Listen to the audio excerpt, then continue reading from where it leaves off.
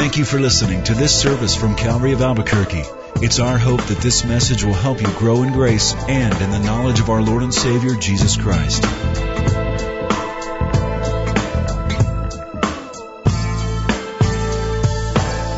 Father, we thank you that you've given us all things that pertain to life and godliness through the knowledge of Him who called us.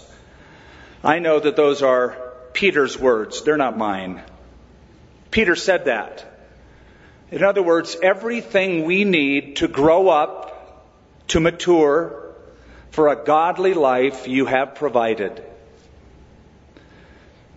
And Peter included in that the knowledge of the one who called us. We know that faith comes by hearing, and hearing by the Word of God. And as we are committed as believers to studying the principles of Scripture, to going through the text consecutively, chapter by chapter, speak to us, Lord.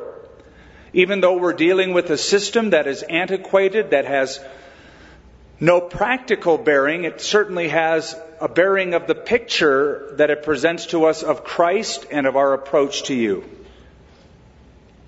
So teach us, we pray, in Jesus' name. Amen. We're looking at the first congregation, the first church, you might say, that God called to Himself. The congregation of the children of Israel out in the desert, as God was revealing to them how to have a relationship with Him. What made this congregation unique is they didn't have their own building like this to meet in that was permanently fixed. They carried their building with them on their shoulders. It was a tent. And it was a tent that didn't hold the entire congregation of 2.5 million people, but just a few representatives of the sons of Aaron from the tribe of Levi, who would represent the people of God before God Himself through a series of sacrifices. And as we look at the worship of God in the Old Testament, we discover a couple of things. That worship, certainly their worship, involved sacrifices. Chapters 1 through 7 is all about the sacrificial system based upon 5 main offerings that were brought. They would bring an animal or some grain before the Lord. And there were 5 different prescribed offerings that we looked at in the last 2 weeks. The idea is that if you want to approach God and you want a relationship with the Lord, you have to be cleansed with the only God-given detergent. And that was blood. The blood of an innocent victim on your behalf. All of it a perfect setup pointing toward the New Testament, the New Covenant. So, though the practices of the book of Leviticus have no bearing on us, the principle or the picture of what it represents or looks forward to in Christ is very applicable to us. So, worship involves sacrifice. Now, if one of the people of Israel said, I don't feel like bringing a sacrifice to the Lord today. And since I don't feel like bringing a sacrifice to the Lord, I better not do it, because it really should be something I feel like I want to do. It has to really be in my heart. Otherwise, I'm just being a hypocrite. God wouldn't accept that. You had to respond to Him in obedience. Part of worship and part of sacrifice includes the idea of obedience. And so even today, I believe that when we worship God, there's an element of sacrifice. The very last chapter of the book of Hebrews, which is based off the book of Leviticus, says, "Therefore let us continually by Him," that is by Christ, "offer up the sacrifice of praise, that is the fruit of our lips, giving thanks unto His name." You might feel like you're in a down, dour mood. This week hasn't been a great week for you. I don't feel like singing tonight.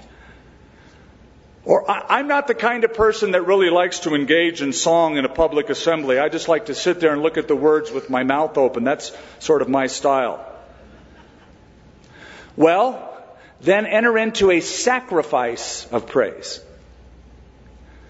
Not because you feel like it, because, Lord, I don't feel like it. I'm not really great at it, or my voice may not be good, but here it is. It's my sacrifice of praise. Our approach to God via sacrifice or via worship must include sacrifice. That's chapters 1 through 7. Now, chapters 8, 9, and 10 is about the priesthood. And it shows us that worship must include service. And the focus here isn't the sacrifices, but rather the ones who offer the sacrifice. And chapters 8 and 9 is about how they were ordained into the ministry, called by God and ordained. This is their ordination service. A special group of men from a certain tribe and a certain family could participate as being mediators for the people before the Lord. Now, I want to throw something out at you. It's a possibility. Some believe that this was not God's original intention, and there is a case to be made that the priesthood through Aaron of the tribe of Levi was not God's original idea or intention, but rather that his ideal would have been that the entire nation of Israel had the same basis of approach as the tribe of Levi, the family of Aaron. That he wanted to make a priesthood out of all of them. It's an interesting case, and here is the text that is cited for that, back in the book of Exodus. I'll read it to you. This is chapter 19. It says, Moses went up to God, and the Lord called to him from the mountain, saying, Thus you shall say to the house of Jacob, and tell the children of Israel, You have seen what I did to the Egyptians, and how I bore you on eagle's wings and brought you to myself. Now, therefore, if you will indeed obey my voice and keep my covenant, then you shall be a special treasure to me above all people, for all the earth is mine. And you shall be to me a kingdom of priests and a holy nation. These are the words which you shall speak to the children of Israel.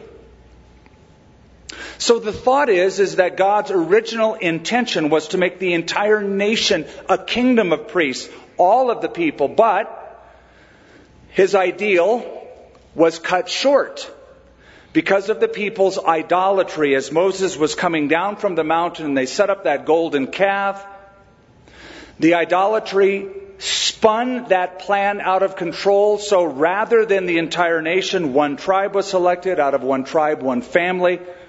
And that is Aaron and his sons as mediators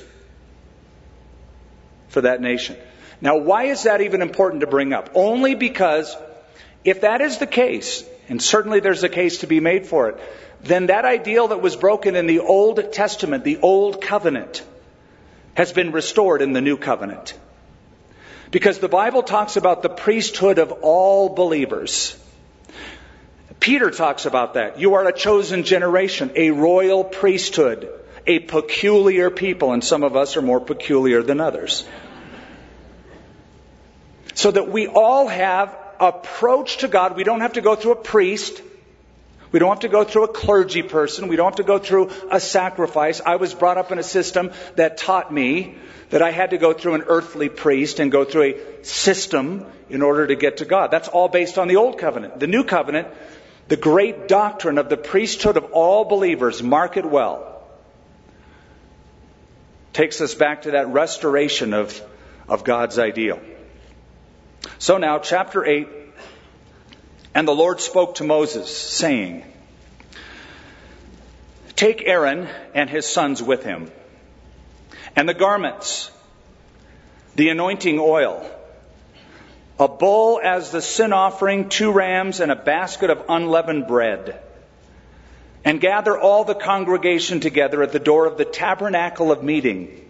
that front portion facing the east of that outer white cloth fence that was the outer perimeter of the tabernacle court. And so Moses did as the Lord commanded him. And the assembly was gathered together at the door of the tabernacle of meeting. And Moses said to the congregation, "This is what the Lord commanded to be done." Something I'd like you to note twice in what I just read in these verses is the word commanded. Commanded. 20 some times in chapters 8, 9, and 10, that word appears. The Lord commanded, as the Lord commanded. In other words, Moses didn't have to sit around and concoct an ordination service for Aaron and his kids. The Lord commanded what needed to be done. Here's what you do. Here's how you do it. Do this. This is what I command.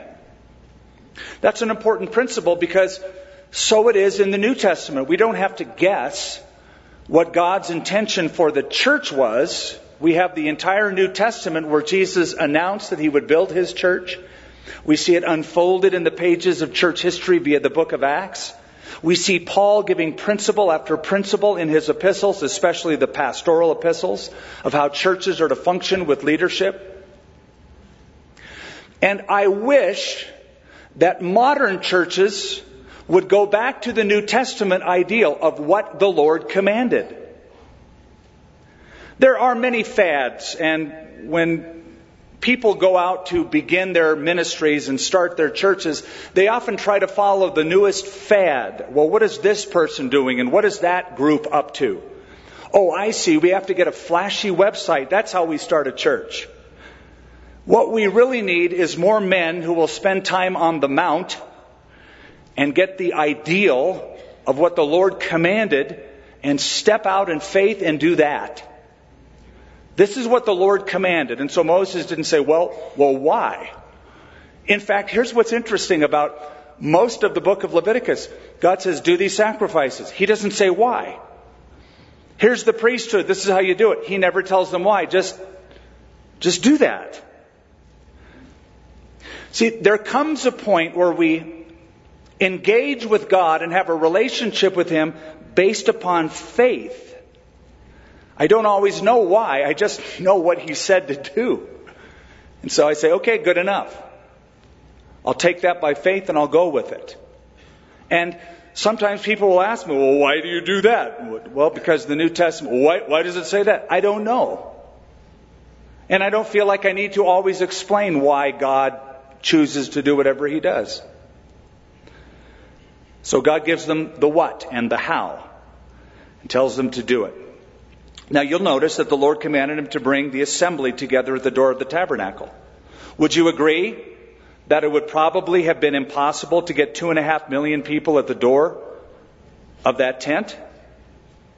So probably the way it was done were all of the tribal heads and the heads of the clans, the representative heads of all of the groups, tribes, and subgroups would gather together representing the nation. Because after all, you would have moms in tents a mile away or a half mile out perhaps that are nursing children. They're not going to be able to make that church service. So you'd have representatives.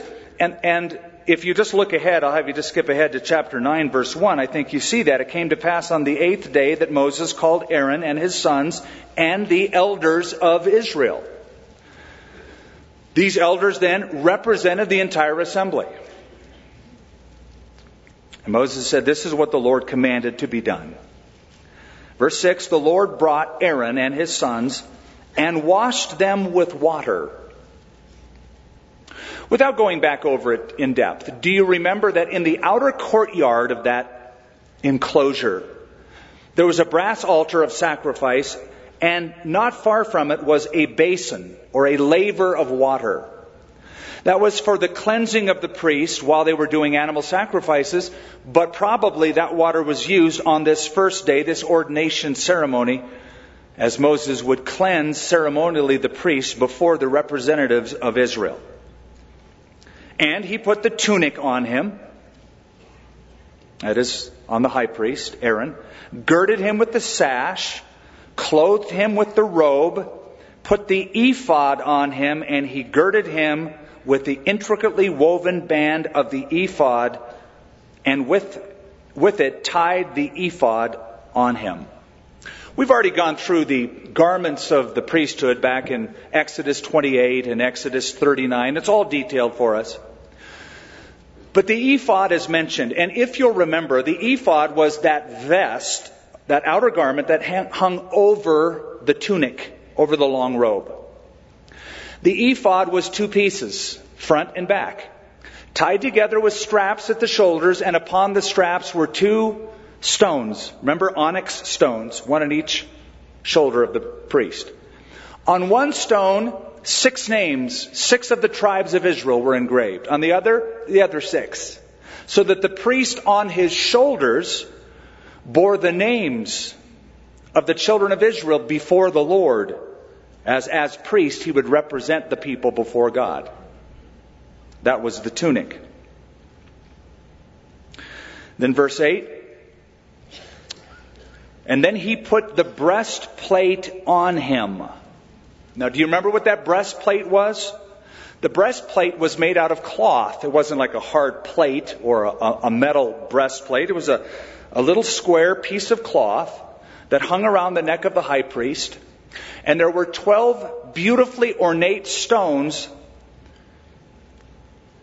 4 of them in 3 rows, each representative of the tribes of Israel. So on his shoulders and on his heart, bearing the burden of the nation and carrying them on his heart before the Lord. Beautiful, picturesque symbolism. As the high priest bore the people, represented the people before the Lord as their priest. Fast forward to the New Testament. Jesus Christ is our great high priest. That's one of the remarkable things about the book of Hebrews. Using the book of Leviticus, it says that priesthood, the Levitical priesthood, the sons of Aaron, that's passed away, that's old covenant, that's done with. We have a great high priest, Jesus Christ. He ever lives, the writer says, to make intercession for us. Seeing then, Hebrews chapter 4, that we have a great high priest who has passed through the heavens, Jesus, the Son of God, let us hold fast to our confession. For we do not have a high priest that is unable to sympathize with our weaknesses, but was in all points tempted like we are, yet without sin. So he's our great high priest. Back to Leviticus. Leviticus 1 through 7, we need a sacrifice. As sinners, we need a sacrifice. Chapter 7, 8, and 9, as God's people, we need a priest. So the priest points forward to Jesus Christ. Something else. Let's tie something else together. These stones were multicolored, precious stones, variegated in color. And you find them again in Revelation 21. Do you remember where? In the New Jerusalem. As John describes the holy city, the New Jerusalem, coming down out of heaven toward the new earth, because God creates a new heaven and a new earth after the millennial kingdom. This earth is destroyed, new heaven, new earth, and a new capital city, a satellite city, literally, because it hovers around the new earth. And the New Jerusalem, the foundation stones are the same stones as in the breastplate of the high priest. So it ties the two together beautifully. So he put the breastplate on him. And he put, notice, the Urim and the Thummim in the breastplate. Have you been using your Urim and Thummim lately? Of course not, because they're not around anymore. Here's the deal. We don't exactly know what they were. We can only guess. Urim and Thummim literally means lights and perfections, or it comes from the stem word, which means lights and perfections. The best guess is that the Urim and the Thummim were 2 stones that were used to determine the will of God in what would be considered otherwise an impossible situation. You didn't have clear revelation concerning it. And because you didn't have clear revelation, when the leadership was stumped and had to know the direction or the will of God, they would use the Urim and Thummim. How? Again, it's a guess. Some scholars believe that one stone was white, one stone was black, and that they would glow. That when the Lord wanted to give you a yes, one would glow. When He wanted to give you a no, the black one would glow. It's just a guess. Sort of like sacred lots, holy dice, if you will. Okay, you probably won't. The other guess is that the words yes in Hebrew, ken, yes, was written on one side of the stones, and the word no, lo, in Hebrew, was written on the other side. So if you were to ask the Lord a question, that the only way you would have an affirmative is if both stones came up yes, which would be a 1 in 4 possibility. That's the idea. Again, this is all conjecture. It's all a guess. We're not sure. And we have a question. So since we haven't had one in a long time, this is from Jacob James on the internet. The question is, why did God set up this system and then later say it's detestable? Well, a couple of reasons, Jacob. One is that it was temporary. It was never meant to be permanent. It anticipated the ending of it, even in the Old Testament. Jeremiah 31. The Lord said, "The days are coming, saith the Lord, when I will establish a new covenant with the house of Israel. My law will be written on your heart." And it anticipated the coming of Messiah, the sacrifices being completed, not having to be done day after day, week after week, year after year. But they would be done once and for all. The second reason God calls them detestable, like you're referring to probably Isaiah chapter 1 and a couple of the minor prophets, is because people were bringing the sacrifices simply as a matter of ceremony without their hearts being engaged, their will being engaged with it. So they were just like, go through the ceremony, but live any way you want. That's my idea. They were living a duplicitous double lifestyle. They would go to church, they would sin all week long, but they would keep the sacrifices. So God says, what meaning? What purpose is the multitude of your sacrifices, said to me, saith the Lord. This is Isaiah chapter 1. When you offer your sacrifices on your new moons and your Sabbath, my soul despises them. And that is because they were neglecting the values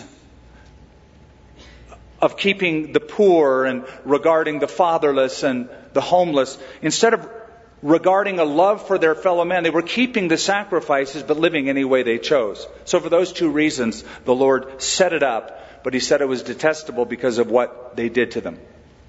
So back to the Urim and the Thummim. We don't know what they were, but we knew they were used. There's a couple of references in the Old Testament. Now, I'll tell you what they are not. They are not mystical glasses given by the angel Moroni to Joseph Smith to read Egyptian hieroglyphics on golden tablets, as the Mormon Church teaches. They are not that. They were used specifically under the Old Covenant, and then they passed from history. That is a myth. That is a legend. That is not biblical. Verse 9. And he put the turban on his head. Also on the turban on its front he put the golden plate, the holy crown, as the Lord had commanded Moses. Now you'll recall, without having to go back, that it was a golden crown that had words written in Hebrew. And in Hebrew there was Kodesh le-Yahweh, holiness to the Lord. This was the high priest, the representative, bringing holy sacrifices. He himself and his family was holy, set apart. And he wore on his head the little crown that said holiness to the Lord, as the Lord commanded. Then Moses took the anointing oil and anointed the tabernacle and all that was in it and sanctified them. He sprinkled some of it on the altar 7 times, anointed the altar and all of its utensils and the laver and its base to sanctify them. And he poured some of the anointing oil on Aaron's head and anointed him to sanctify him. And then Moses brought Aaron's sons and put tunics on them, girded them with sashes, put hats on them, as the Lord had commanded Moses. And he brought the bull for the sin offering. Then Aaron and his sons laid their hands on the head of the bull for the sin offering. And Moses killed it. And he took the blood, put some on the horns of the altar. That's that brass altar in the courtyard, the protrusions of the four corners called the horns. With his finger, purified the altar, and he poured the blood at the base of the altar and sanctified it to make atonement for it.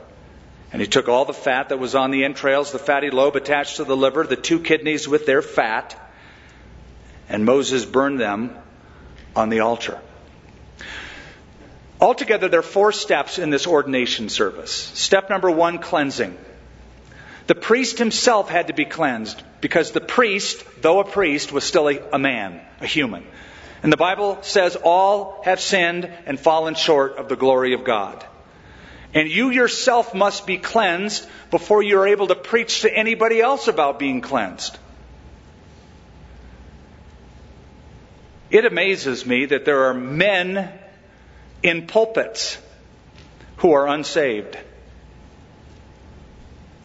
I know this because one Sunday morning, happened to be a Christmas morning that fell on a Sunday, we had a church service and I gave an altar call, and I noticed a gentleman, an older gentleman, come forward. At the end, I asked him to tell me a story. He said, I've been an elder in a church for 30-some years, and I have never had a relationship with Christ until this morning. Now, it was a shock to me. How are you able to be a leader, an elder, a representative, a pastoral representative, without knowing the Lord, without being cleansed first? So these priests, before they could offer sacrifices for others, that was the first step. They had to be cleansed, cleansing. The second step wasn't cleansing, it was clothing. They had special clothes that they had to wear that were prescribed back in Exodus chapter 28 and Exodus chapter 39. Now that was then, and this is now. And as you can see, I'm not really into clergy clothing. In fact, one of the greatest compliments a young couple once paid me goes, "You're a pastor? You don't look like a pastor."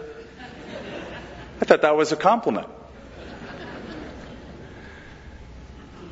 There are sects of Christianity that believe that clergymen should wear clergy clothes, a robe.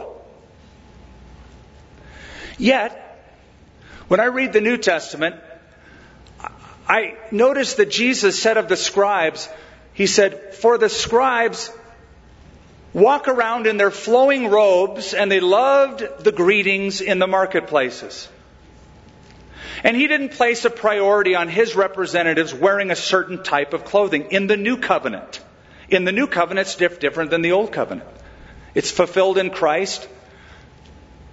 And if there's anything we're to put on, it's humility, Peter said. Clothe yourself with humility. Galatians says, clothe yourself with Christ. Those are good garments to wear for any pastoral representative. I'll tell you a little story. When I first moved to Albuquerque years and years ago, a well-meaning clergyman saw how I dressed and was unimpressed and felt sorry for me. He just thought, poor kid, he probably can't afford a good robe. So he called me up and he said, "I'd like to spring, or, I'll cough up the money for it. I'd like to buy you a robe. I'll buy you a robe, and, here's a catalog. You can select any one you want." And I said, "No, it's okay. Thank you for the gesture. It's a kind gesture, but I won't be wearing a robe." Now, could you see me in a robe? So you're picturing that right now. It's not a pretty picture. Step number 1, cleansing. Step number 2, clothing. Step number 3, consecration. Oil was sprinkled. Now again, without going back to the recipe for this oil, its special oil, is given in the book of Exodus. They were to take liquid myrrh, cinnamon, cassia, sweet cane, and mixed that in a batch of olive oil, and that was a special consecration oil with which to ordain the priests. And with that oil, they were to sprinkle articles in the tabernacle as well as the priesthood. Who could be sprinkled? Anybody? Only Aaron, and only Aaron's sons, and Aaron's grandsons, and great-grandsons. So God was the one who chose the tribe and who would be his clergy people. There's a very important principle there.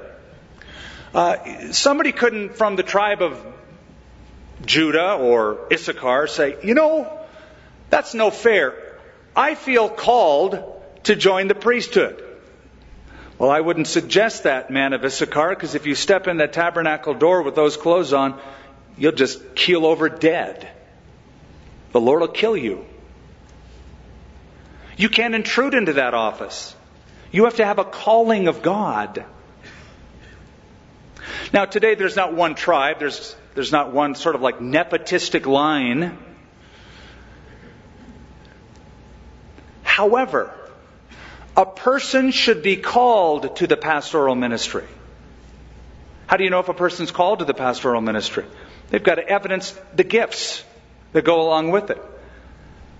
The Bible says a pastor has to be apt to teach, along with certain other characteristics in his life, in his character, as well as in his gift mix.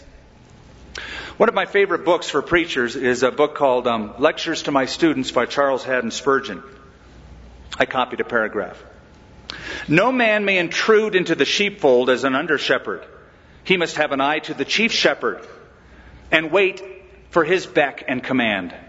Before a man ever stands forth as God's ambassador, he must wait for the call from above. And if he does not, but rushes into the sacred office, the Lord will say of him and others like him, I sent them not, neither did I command them. Therefore they shall not profit this people at all, saith the Lord. That's Jeremiah 23. That hundreds have missed their way and stumbled against a pulpit is sorrowfully evident from the fruitless ministries and decaying churches which surround us. It is a fearful calamity for a man to miss his calling, and to the church upon whom he imposes himself, his mistake involves an affliction of the most grievous kind. It would be a curious and painful subject for reflection, the frequency with which men in the possession of reason mistake the end of their existence and aim at objects which they never intended to pursue or were intended to pursue. In other words, make sure that God has called you, not just, I really think I want to do that. You'll understand why as we progress. So, 4 steps. There was cleansing, clothing, there was consecrating, and the 4th one, there was contribution. That is, special sacrifices were made on this day of ordination. Animals were killed. And as we said last time, and I won't belabor it, when you give something to God, you make a sacrifice. And for those in the priesthood, if they enter the priesthood, they're making a sacrifice. 1 Timothy chapter 3 says this, if any man desires the office of a bishop, an overseer in the church, a pastor, he desires a good work. What Paul doesn't say there, but does in other places, it's a good work, but it's a dangerous work. You know why I say that? Because here's the stats. Every month, 1,600 ministers quit the ministry. It's an alarming statistic. Every month, 1,600 ministers quit the ministry. Why? Variety of reasons. Burnout, staff issues, board issues, splits in the church, moral failure. Of those pastors who quit, when they were surveyed, 70% of those in ministry, 70% said they had felt a strong calling by God to be in the ministry before they entered the ministry. 3 years later, just 3 years into it, only 50% were sure this was a call of God on their lives. 80% of the wives married to pastors wish their husband would have chosen a different occupation. And many of them will divorce their husbands. Because it involves sacrifice. What do you sacrifice? Well, you sacrifice, first of all, your time. Most people get weekends off. Pastors never get weekends off. My staff gets 1 day a week off. My pastoral staff, at least. You have to be willing to sacrifice your time. You pour your whole life into ministry. Number 2, you sacrifice your privacy. Years ago, my mother-in-law was visiting Albuquerque for, maybe her second or third time. And wherever we go in the city, people would say, "Hi, Skip. Hi, Skip. Hi, Skip." My mother-in-law, who was not a believer, said, "Man, you couldn't get away with anything in this town." I said, "You're right. And that's how I like it." That's accountability. You sacrifice your privacy. So the sacrifice was made in the priesthood. They made a contribution. Some time ago, a violinist, along with a chamber orchestra, was playing at the famous Carnegie Hall in New York City. This violinist was superb, and she was asked afterward how she got to be so good. Here was her answer: planned neglect. They said, "Explain that." She goes, "I have planned to neglect everything in my life that doesn't draw me closer to my goal as being the best violinist in the world." When God calls you into ministry, whether it's priesthood or pastor, you have to live a life of planned neglect where you hone and you focus on that calling. Well, as we go on through the chapter, sacrifices are made on this day of ordination, 3 of them to be exact, beginning in verse 14, and then again in verse 18, the ram of the burnt offering. Aaron and his sons laid hands on them. So they bring a sin offering, a burnt offering, and a special consecration offering for that day. I want to show that to you in verse 22. And he brought the second ram, the ram of consecration. Then Aaron and his sons laid their hands on the head of the ram. And Moses killed it. And he took some of its blood and put it on the tip, notice this, of Aaron's right ear. The right side was considered the side of dominance or the best of a person. Put it on his tip of his right ear, the thumb of his right hand, and the big toe of his right foot. Get the symbolism? This represents my life of consecration, that I might hear God's word, that I might do God's work, that I might walk in God's ways. I'm consecrating my hearing of Him, my doing work for Him, and my walking in His ways. And he brought Aaron's sons, and Moses put some of the blood on the tips of their right ears, the thumbs of their right hands, on the big toes of their right feet, and Moses sprinkled the blood all around the altar. Now, do you know what the equivalent of this is in the New Testament? Think of a verse, and if you know it, shout it out. A verse of consecration, of dedication in sacrifice. You hear me quote it a lot. Romans 12, verse 1. I beseech you, therefore, brethren, by the mercies of God, that you present your bodies as a living sacrifice, holy and acceptable to God, which is your reasonable service. Have you ever thought of the potential of a single human body dedicated to the purpose and glory of God? I've told you before about the young man who heard a preacher say at a church service, the world has yet to see what God can do through one person wholly dedicated to Him. And that young kid said, by God's grace, I will be that man. He grew up to be Dwight Lyman Moody, great evangelist of Chicago of yesteryear. A human body, the faculties of a human being, surrender to God. Scripture is filled with examples of the Lord using the different members of people's body. Moses' mouth. Remember Moses said, my mouth is my least attractive asset. I stutter. God said, I'll use it. I'll empower you. I'll empower you to speak words before Pharaoh, the big kahuna in Egypt. I'll empower you to speak forth my law from Mount Sinai to the children of Israel. Moses' mouth by itself was not impressive, but that mouth dedicated and surrendered to God was impressive. What about David's hands?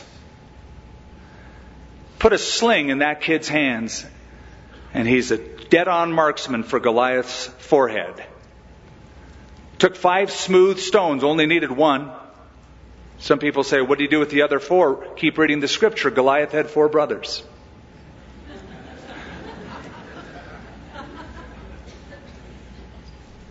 Paul's feet.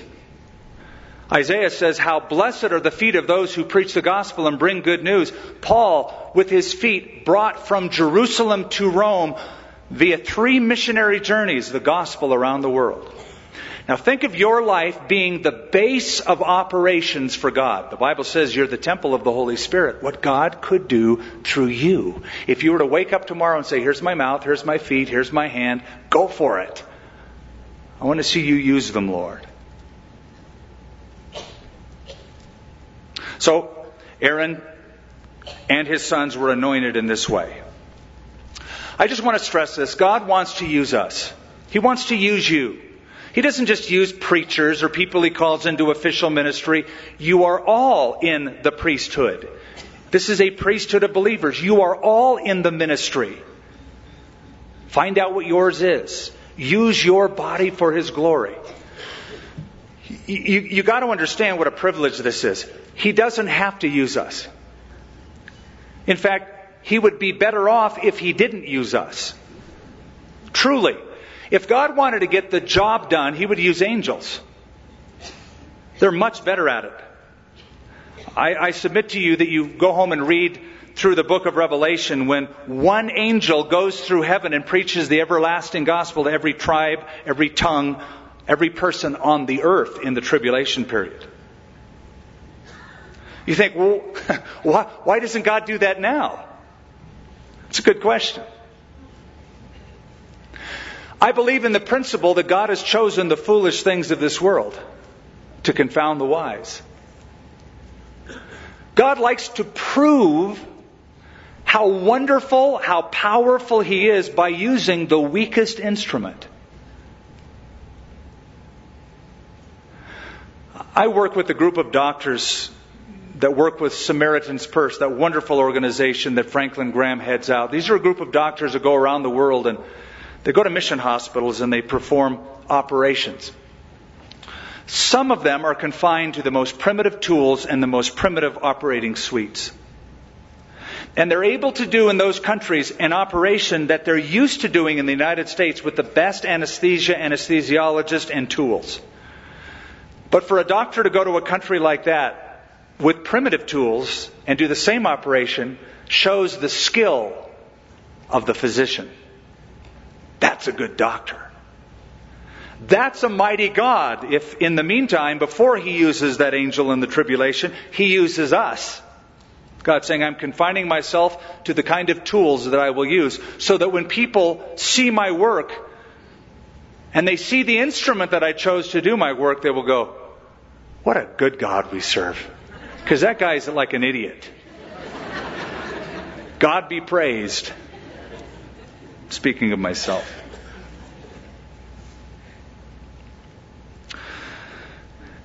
After the sacrifices are given, the oil is sprinkled. Verse 30, Moses took some of the anointing oil, some of the blood which was on the altar, sprinkled it on Aaron, his garments, his sons. The garments of his sons with him. He sanctified Aaron, his garments, his sons, and the garments of his sons with him. Then they were to take the meat of the sacrifice, boil it in a pot at the door of the tabernacle, stay there and eat it. Now I take you down to verse 33. And you, Aaron, you shall not go outside the door of the tabernacle of meeting for 7 days. Until the days of your consecration are ended, for 7 days he shall consecrate you, as he has done this day, so the Lord commanded to do, to make atonement for you. Therefore, you shall abide at the door of the tabernacle of meeting day and night for 7 days, and keep the charge of the Lord, that you may not die. So don't step out of that door, or that'll be your last breath. For so I have been commanded. This is Moses giving the instructions from the Lord to Aaron. So Aaron and his sons did all the things that the Lord commanded by the hand of Moses. They had to stay in the court, the outer courtyard, for 7 days. After 7 days, they were ready. Chapter 9, they begin their ministry. Chapter 8 is the basis of their ministry. Chapter 9 is the beginning of their ministry. Chapter 10 will be the breakdown of their ministry, as 2 of the sons don't do it right and God strikes them dead. So they begin in chapter 9 by offering sacrifices. Burnt offering, sin offering, first for themselves and then for the people. Again, all of this demonstrates something. It illustrates a principle. It demonstrates that the only approach to God is through sacrifice. It's on the basis of blood and a mediator. Blood and a mediator. Sacrifices and a priest. Sacrifices chapters 1 through 7. A priest chapters 8, 9, and 10. You want to approach God, you need 2 things. Blood and a mediator. All of it points to Christ. It's a demonstration.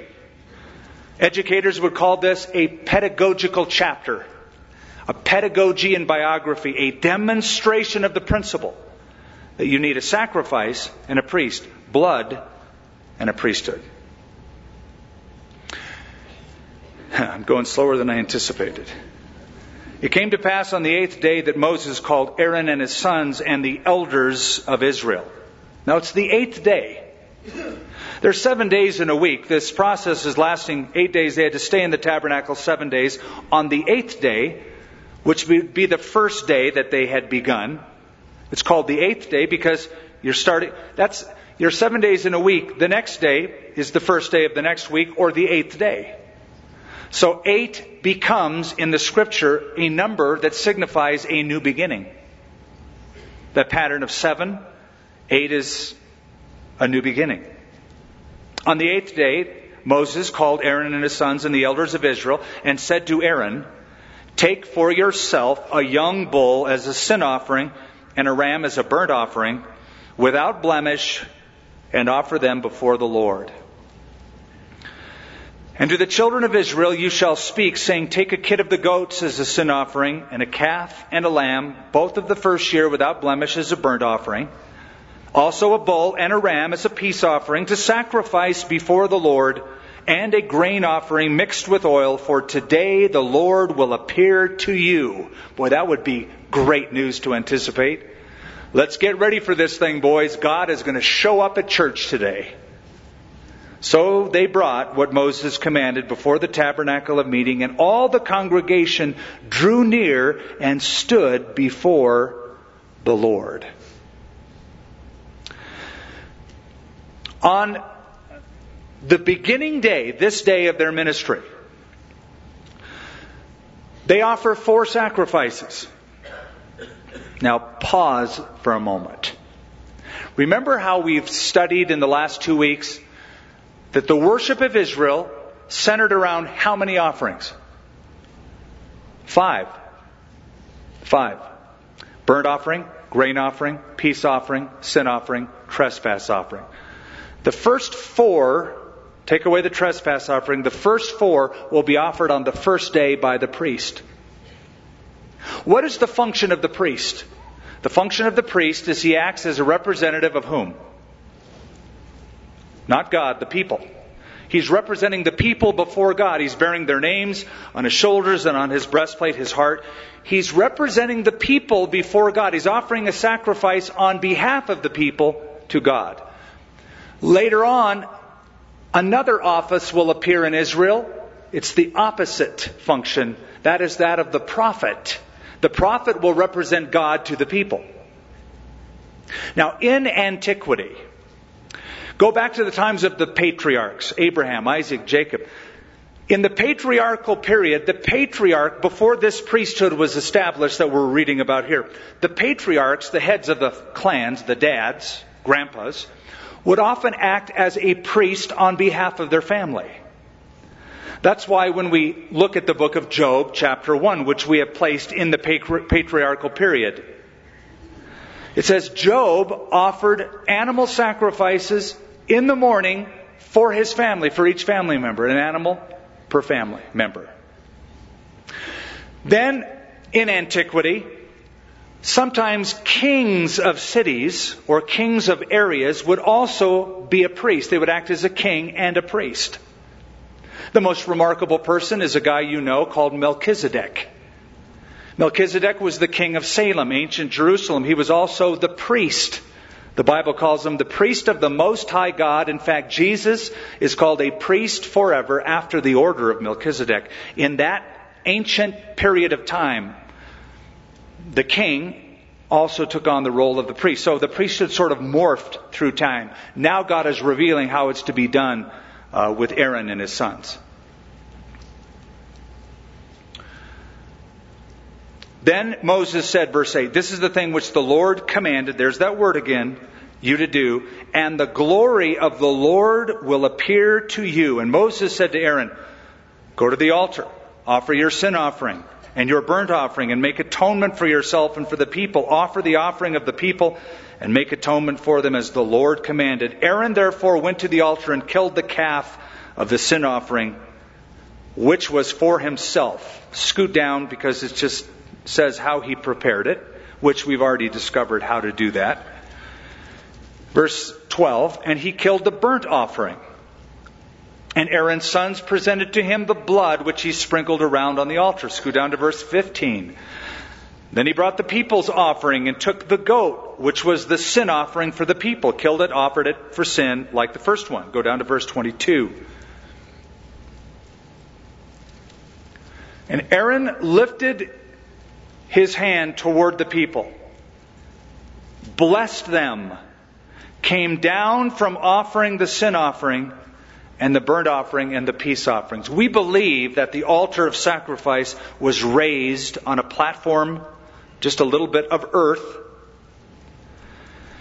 so that the offerer would be able to look over the short wall, shorter than about 7 feet, that cloth wall around the tabernacle, and be able to see the people. So Aaron would go up, offer the sacrifice, he stretched out his hand and he blessed the people. What did he say to them? Well, it doesn't tell us here, but it does tell us in Numbers chapter 6. It says, and this is how Aaron and his sons shall bless the people. They will say to the people, the Lord bless thee and keep thee. The Lord make his face to shine upon thee and be gracious to thee. The Lord lift up his countenance upon thee and give thee peace. So the sacrifices were made and that blessing of Aaron was extended to the people. By the way, just to note, Jesus did the same thing as our great high priest. He offered the sacrifice on Calvary. He died, he rose from the dead. And after he rose from the dead, he ascended up into heaven. Luke chapter 24 tells us, Jesus took his disciples atop the Mount of Olives as far as Bethany. And as he was ascending up, before he ascended up, he put his hands out and he blessed them. I love that thought. What did Jesus say to them? Don't know, but it could be very possibly that he gave the blessing of Aaron, the high priest. The Lord bless you. The Lord keep you. The Lord cause his face to shine upon you, be gracious to you. The Lord lift up his countenance upon you and give you peace. I don't think he said, peace out, see you guys later. I think it had more depth and significance than that, and probably, perhaps, my belief, it was the blessing of Aaron, fulfilling that he was the great high priest. And Moses and Aaron went into the tabernacle of meeting, came out, and blessed the people. Then the glory of the Lord appeared to all the people. What is the glory of the Lord? Well, it's some manifestation of God's splendor. It could be what they call the Shekinah, the Shekinah, we would say in English. We take Hebrew words and we sort of mispronounce them. We anglicize them. The Shekinah. But the Hebrews would say the Shekinah. It's the presence, signified by that cloud that hovered over the tabernacle. Now that could be a reference to this, but we know from the last chapter of the book of Exodus, that's already there. The Lord is abiding in that miraculous cloud by day and pillar of fire by night. And when it moved, they moved. They packed up the tent, put it on the shoulders of the priests, and they went through the wilderness. It could refer to that, or it could simply be a reference to the next statement. And fire came out from before the Lord and consumed the burnt offering and the fat on the altar. When all the people saw it, they shouted and they fell on their faces. Like, wow, they were just humbled by it. Now, the fire coming out of heaven was symbolic. It consumed the sacrifice.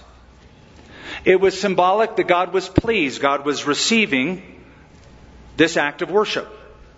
And you would expect Him to receive it because this is what He commanded Him to do. The worship that God accepts is the worship that God prescribes. You can't just say, well, I picture God as such and this and that, and I sort of feel in my heart that I want to worship Him like this. You don't get that option. He's God. You're not.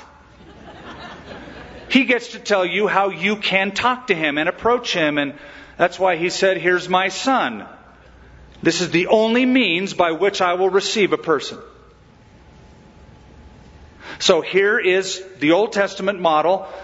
Fire comes from heaven, lights the fire on that outer court, that outer altar, the altar of sacrifice. Now, they were told to keep the fire burning, right?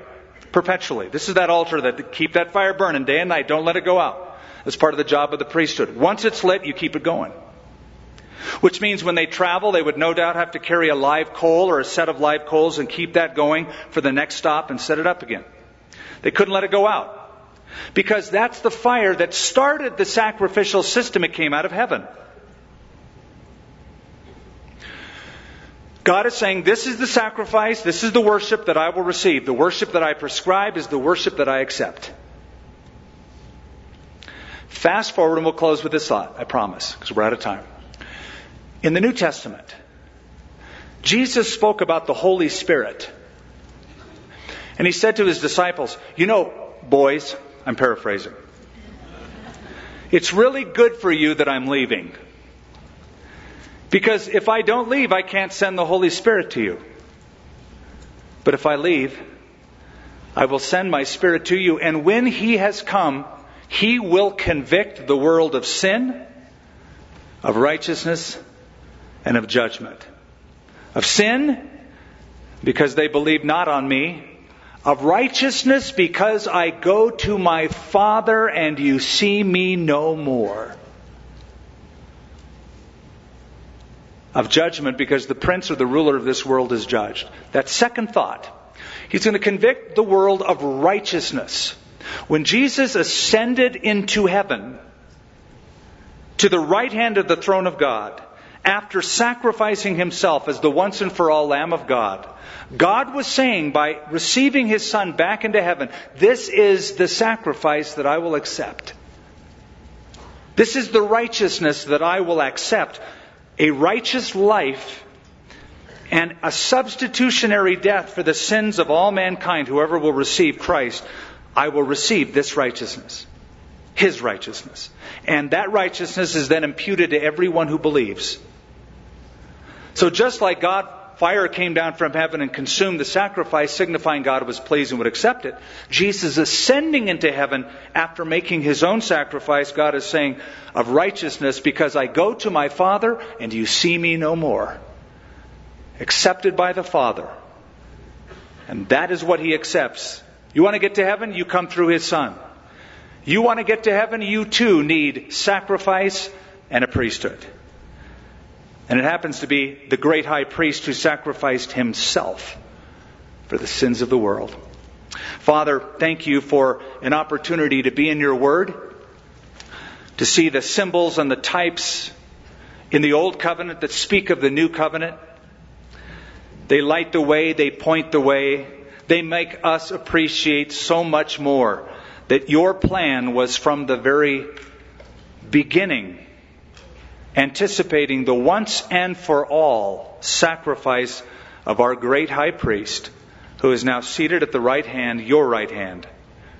And he ever lives to make intercession for us. He knows what we go through. He knows our experiences as human beings, and he can relate to every one of them. And so, Lord, we're told to come before your throne boldly. And as priests in the new covenant, joint heirs with Christ, we can come boldly. And I pray that we would. Finally, Father, we consecrate ourselves to you. We dedicate our lives, ourselves and our service to you. We pray that you would use our bodies, our mouths, our hands, our feet, like you did those of Aaron and Moses and David and Paul.